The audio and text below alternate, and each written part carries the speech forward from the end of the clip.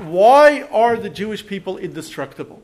So Haman tried to destroy us, destroy the entire Jewish people at that time. As far as we know, every Jew in the world lived in the Persian Empire, which stretched from India to Greece. And so they would have destroyed all the Jews in the Persian Empire. They would have destroyed the entire Jewish people. You said India to Ethiopia before. To Ethiopia. Yeah, different quarters. And so we got close to being destroyed, but God saved us and we were not destroyed. And this has really happened throughout history. In every single generation, we say this in the Haggadah on Passover, they have tried to destroy us. Pharaoh tried to destroy us.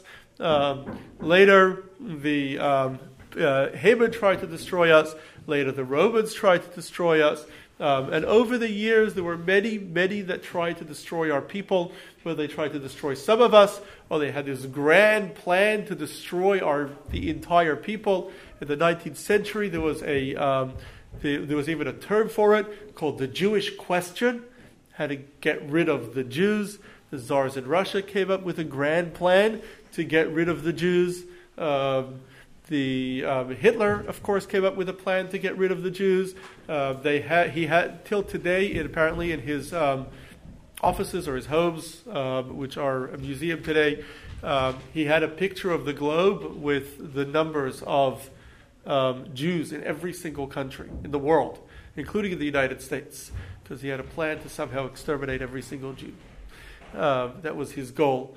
And not only that, Stalin tried to destroy the Jewish people. He died on Purim as he was about to destroy the people. And there were many others throughout history that have always just tried to destroy us again and again and again. And yet somehow we always survived. Sometimes we suffered greatly. Sometimes many people were hurt. Sometimes many people were killed. But we as a people always survived. And we continue to survive despite all the odds. And in a sense, our survival is the greatest miracle in history. Because there have been many other nations throughout the world over the years. Most of them were here for over 3,000 years. Most of them have not survived. Only we have survived. And we survived not as a nation that had our own land. We didn't for most of this period. We didn't have our own land. Not as a nation that was accepted or admired. We weren't. We were persecuted in almost every single place we lived. We were persecuted. They came up with all sorts of edicts and all sorts of ways to try to destroy us, to forcibly convert us, to kill us. They expelled us. They didn't let us leave. They had all sorts of ways to try to destroy us. And yet, we're still here. And perhaps more than anything, the fact that of all the peoples of the world, the one people that managed to survive is our people shows, if anything, the miracle of our people, the miracle of history. So how did we survive?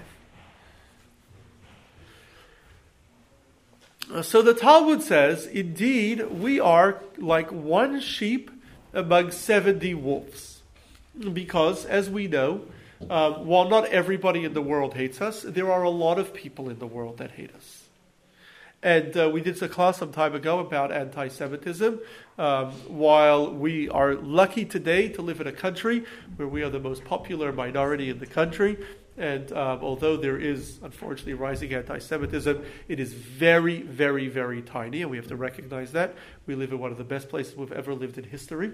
And most of us have never directly experienced anti-Semitism. At least that's what surveys show, that the vast majority of Jews in the United States never directly experience anti-Semitism. So we're very lucky. However, we live in a world where most people in the world hate us.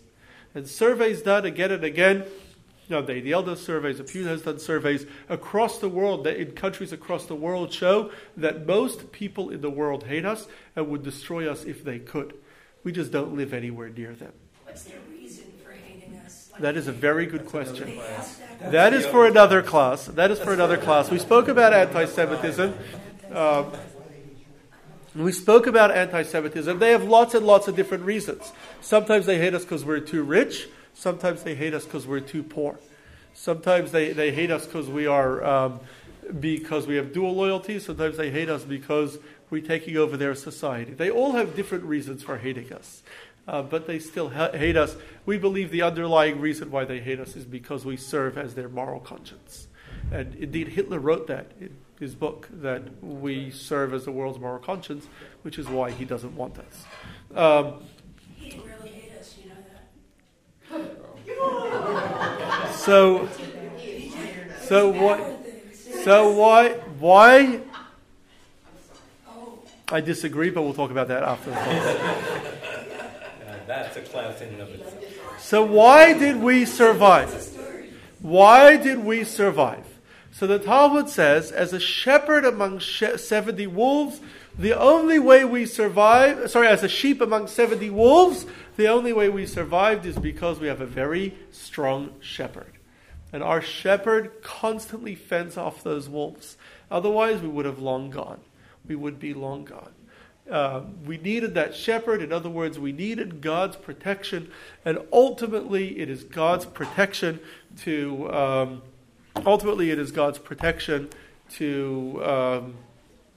that allowed us to survive. There was actually a New York Times bestseller from the 1970s called The Indestructible Jew. Some of you may have read it. And that was a book about explaining how we survived that essentially shows that the only way we survived is because God, the miracle of history, because God protected us.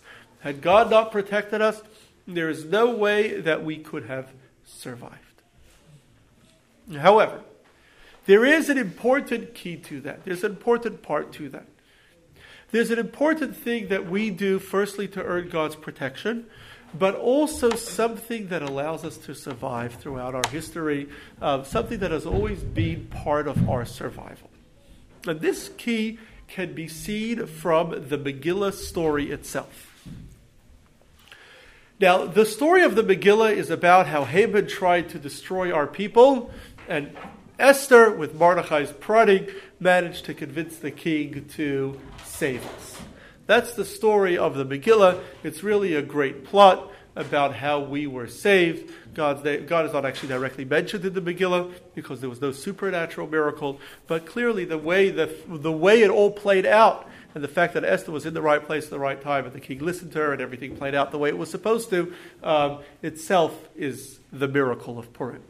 However, the early part of the Megillah is very strange.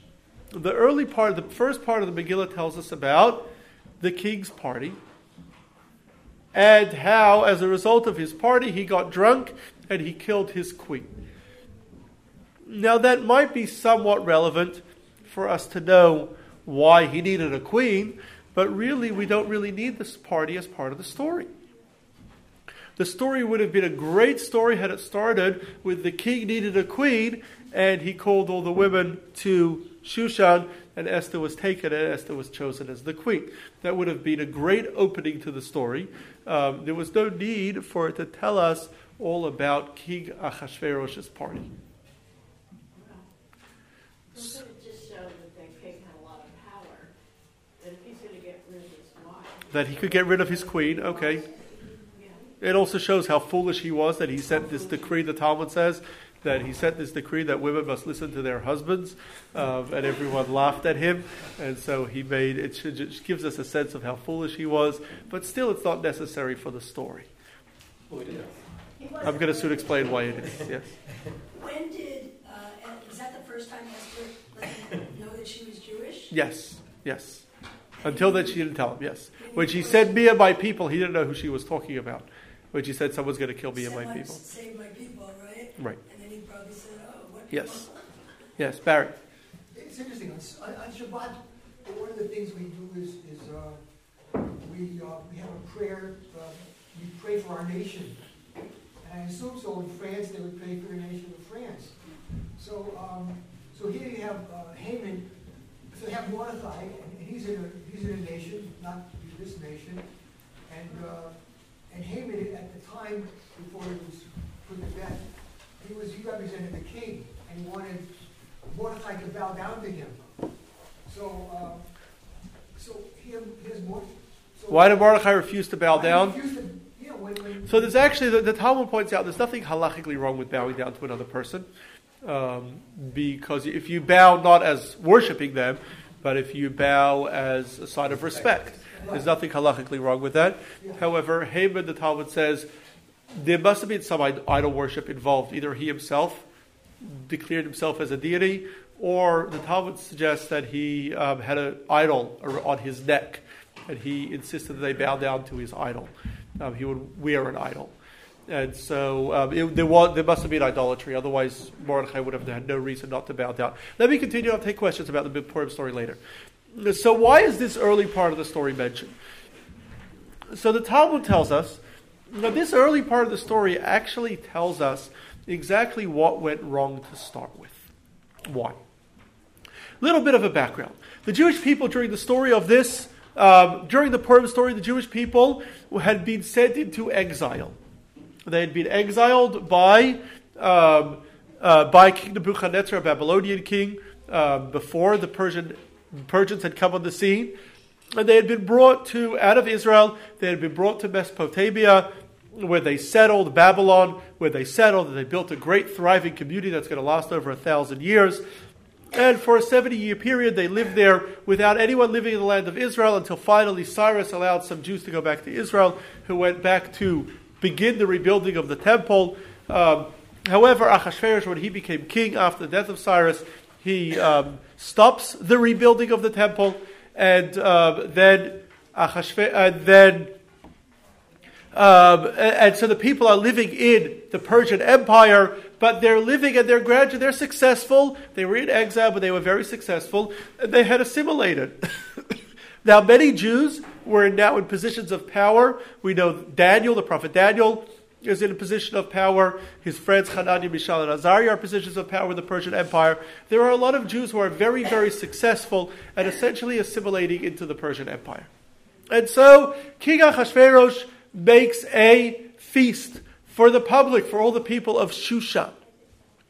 So the Talmud tells us that Mordechai, who was the religious leader of the people of Shushan, warns the people not to go to King Ahasuerus' feast. They are warned not to go to the feast. Why should they not go to the feast?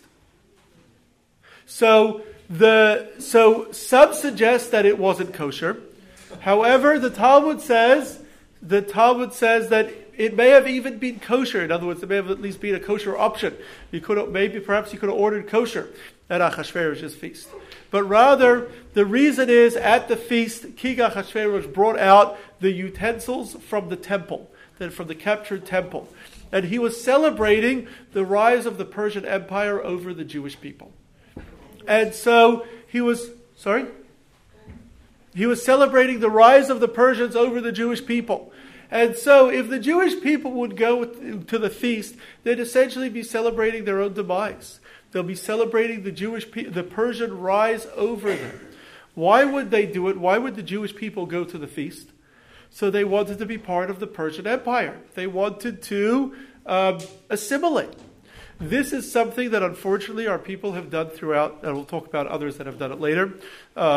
But they wanted to assimilate. They recognized that we don't need to go back to Israel. We don't need to go back and rebuild the temple. We're quite happy here as subjects of the Persian Empire. We're quite happy here in Persia. What happens when the Jews begin to assimilate? So when the Jews begin to assimilate, firstly, the shepherd stops taking care of us. The shepherd God, when we begin to assimilate, doesn't take care of us in the same way. Similarly, in addition, when we begin to assimilate, the non-Jews whom we assimilate among, whom we thought would be so much happier if we act like them, they're actually much more upset. They're much more upset because you're supposed to be different. You're not supposed to look like me. And so they get even more upset, and that is when they want to destroy the people. And that is what drove Haman to destroy our people. What drove Haman is the people's desire to assimilate. And this is something that has happened throughout our history. Whenever we have attempted to be like everybody else and to assimilate, to lose our Jewish identity and to be like everybody else, it has impacted us. Not only have we lost ourselves to assimilation, simply our children forgot they were Jewish, but also when we wanted to be like the other people, we also eventually aroused the wrath of our nations, who plucked us out, and they ended up destroying us. 2 times that this happened in our history. And again, it's important to remember that we're not justifying that God allowed this to happen because we did anything wrong, because ultimately we don't have the ability to justify or explain why negative things happen. Yet, this is the result of what happens when we assimilate. One example of this happening was in Spain. In Spain, Jews were very, very, very successful. In Christian Spain, first in Muslim Spain, then in Christian Spain, in the 14th, 15th centuries, Jews were extremely successful. However, they were limited because they were Jewish. So many Jews converted to Christianity. Some were forcibly converted, many converted willingly in order to continue rising through the halls of power and through in order to build their businesses. Many Jews converted to Christianity. However, as a result, the Spanish, not only did they not embrace these new conversos, but they despised them. They brought in the Inquisition to uncover them and uncover their secret Jewish activities. And not only that, they went so far as to expel all of the Jews from Spain. And they continued to go after these conversos. For the next 200 years, the Inquisition continued to find and torture and kill conversos in Spain. Now, Benjamin Netanyahu's father was a professor of history, and he wrote a very well-known book about the Inquisition. But one of the important points that he made was that the conversos were not really secret Jews. Some were, mostly in Portugal, a very small number. Most conversos were real Christians. They wanted to assimilate all the way into Christian life. They had given up entirely on Judaism. And those were the people that the Inquisition were going after. It was those people who were Jewish, really Jewish, but they had adopted Christianity. Those were the ones who were most hated. And those were the ones who were most persecuted. The interesting thing is they're always trying to convert everybody. But then when we do, they hate us. Yeah. The same happened also. I'm online. Maybe I shouldn't share this. I heard this from somebody whom I know who is of Jewish background, who's a practicing Christian, who goes to a church in the area, who has told me that they hear this, the anti-Semitism, in just a local church here. They hear anti-Semitism from other people, and they invite us in, and then once we come in, they still hate us. So, And can I just say that the Inquisition also followed them to here, to the new country, yes. the world. Yes, in Brazil. And so For like South Mexico, Honduras, Guatemala. Okay, and so in addition, another example of this was in Germany. In Germany, there was a movement called the Enlightenment, started by Moses Mendelssohn, which essentially said that Jews should be Jewish at home, but publicly German. Or they call themselves Germans of Mosaic faith. There was no Jewish people. They were part of the Deutsch Volk, the German people.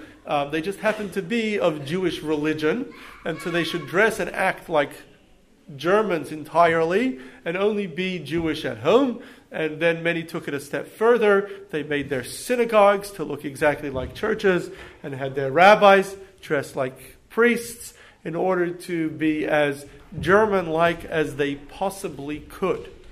And of course we know that as much as the Jews of Germany, and many Jews of course in Germany did convert in the 19th century to Christianity, to kind of go all the way into assimilate into German culture. Many Jews fought for Germany in the World War I, and many were decorated, and many were very, very strong nationalists. But we know, of course, that Germany was where the greatest anti-Semitism rose in the early 20th century. The strongest anti-Semitism. There were these strong anti-Semitic parties, these strong it gradually rose to become Nazism.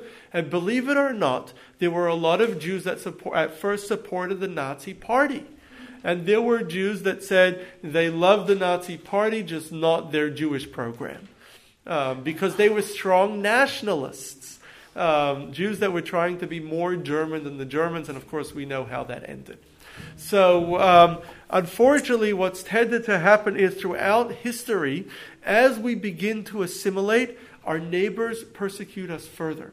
So, and this is what happened in the Purim story, this is what happens again and again. What then is the key to our survival? Of course, we need the shepherd, but why are our people indestructible? Because we stand unique. Because we stand separate. Because we stand up for who we are. Only when we stand unique and we stand separate, then are we respected. Then are we allowed to survive and we allowed to continue. And then, of course, God protects us and we have God's help as well.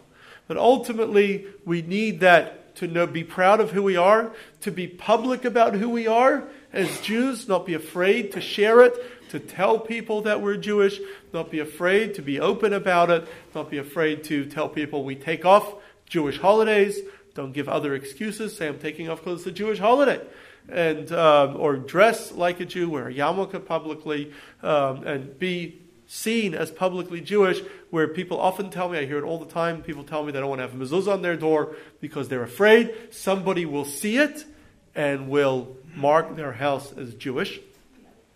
And I always respond that we live in the safest place Jews have ever lived in our history. When Jews lived in Eastern Europe, or when Jews lived in Spain, or when Jews lived in the Middle East, when we were hated and there were regular pogroms, our grandparents had mezuzahs on their doors. They were proud of who they were and unafraid to let people know that this was a Jewish home, even though that made it an easy target in a pogrom. Thankfully, we don't suffer pogroms. We can have the pride and take the risk and have mezuzahs too. And of course, as Debbie said, it protects us. Yes, Andy? Okay, so I'm a little confused about the people that wanted to continue to be Jewish, but because of wanting the Jews to survive and for them to survive, that's the way it would continue, they pretend to be, right, openly, and they conceal themselves, but then they are truly people who are... Whenever we did that, we didn't survive.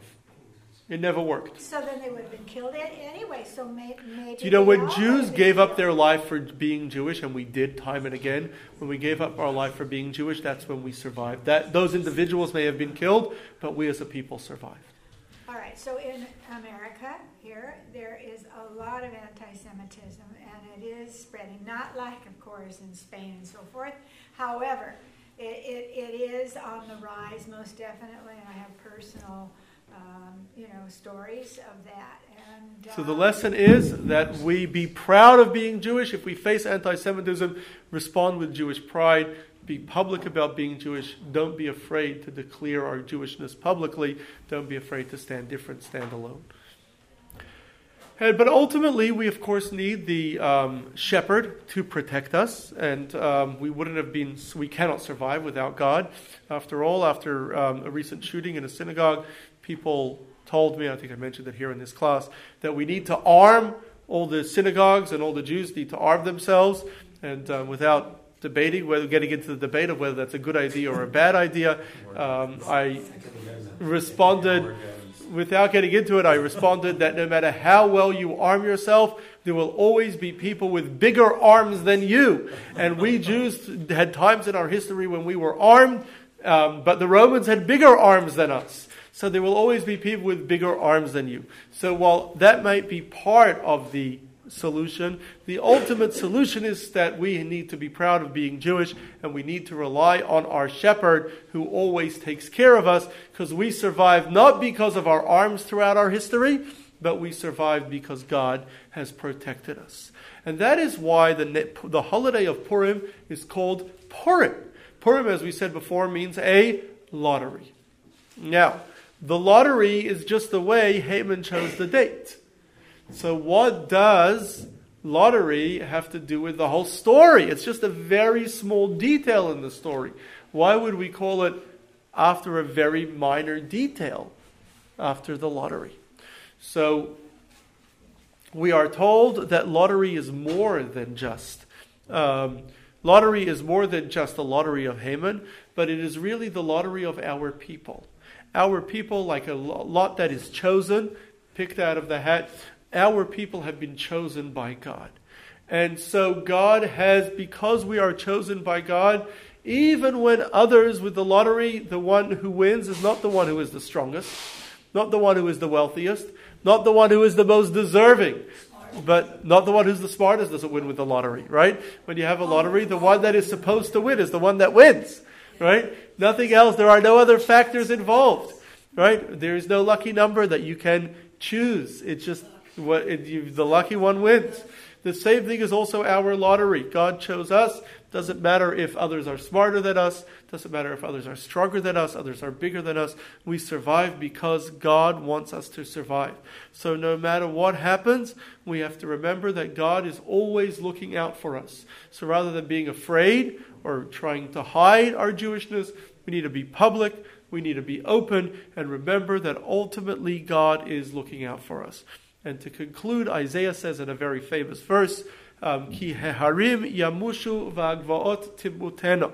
If the mountains collapse and the hills fall, v'chasti me'itech lo yamush, my kindness from you will never fall, ubrit shlomi lo tamut, and my covenant of peace with you will never collapse. Amar merachamech Hashem, says he who has mercy on you, God. So God has promised, no matter, even if everything is collapsing around us, and even if everything is falling apart around us, God promises, my covenant with you will never fall, will never falter. I will keep my covenant with you forever.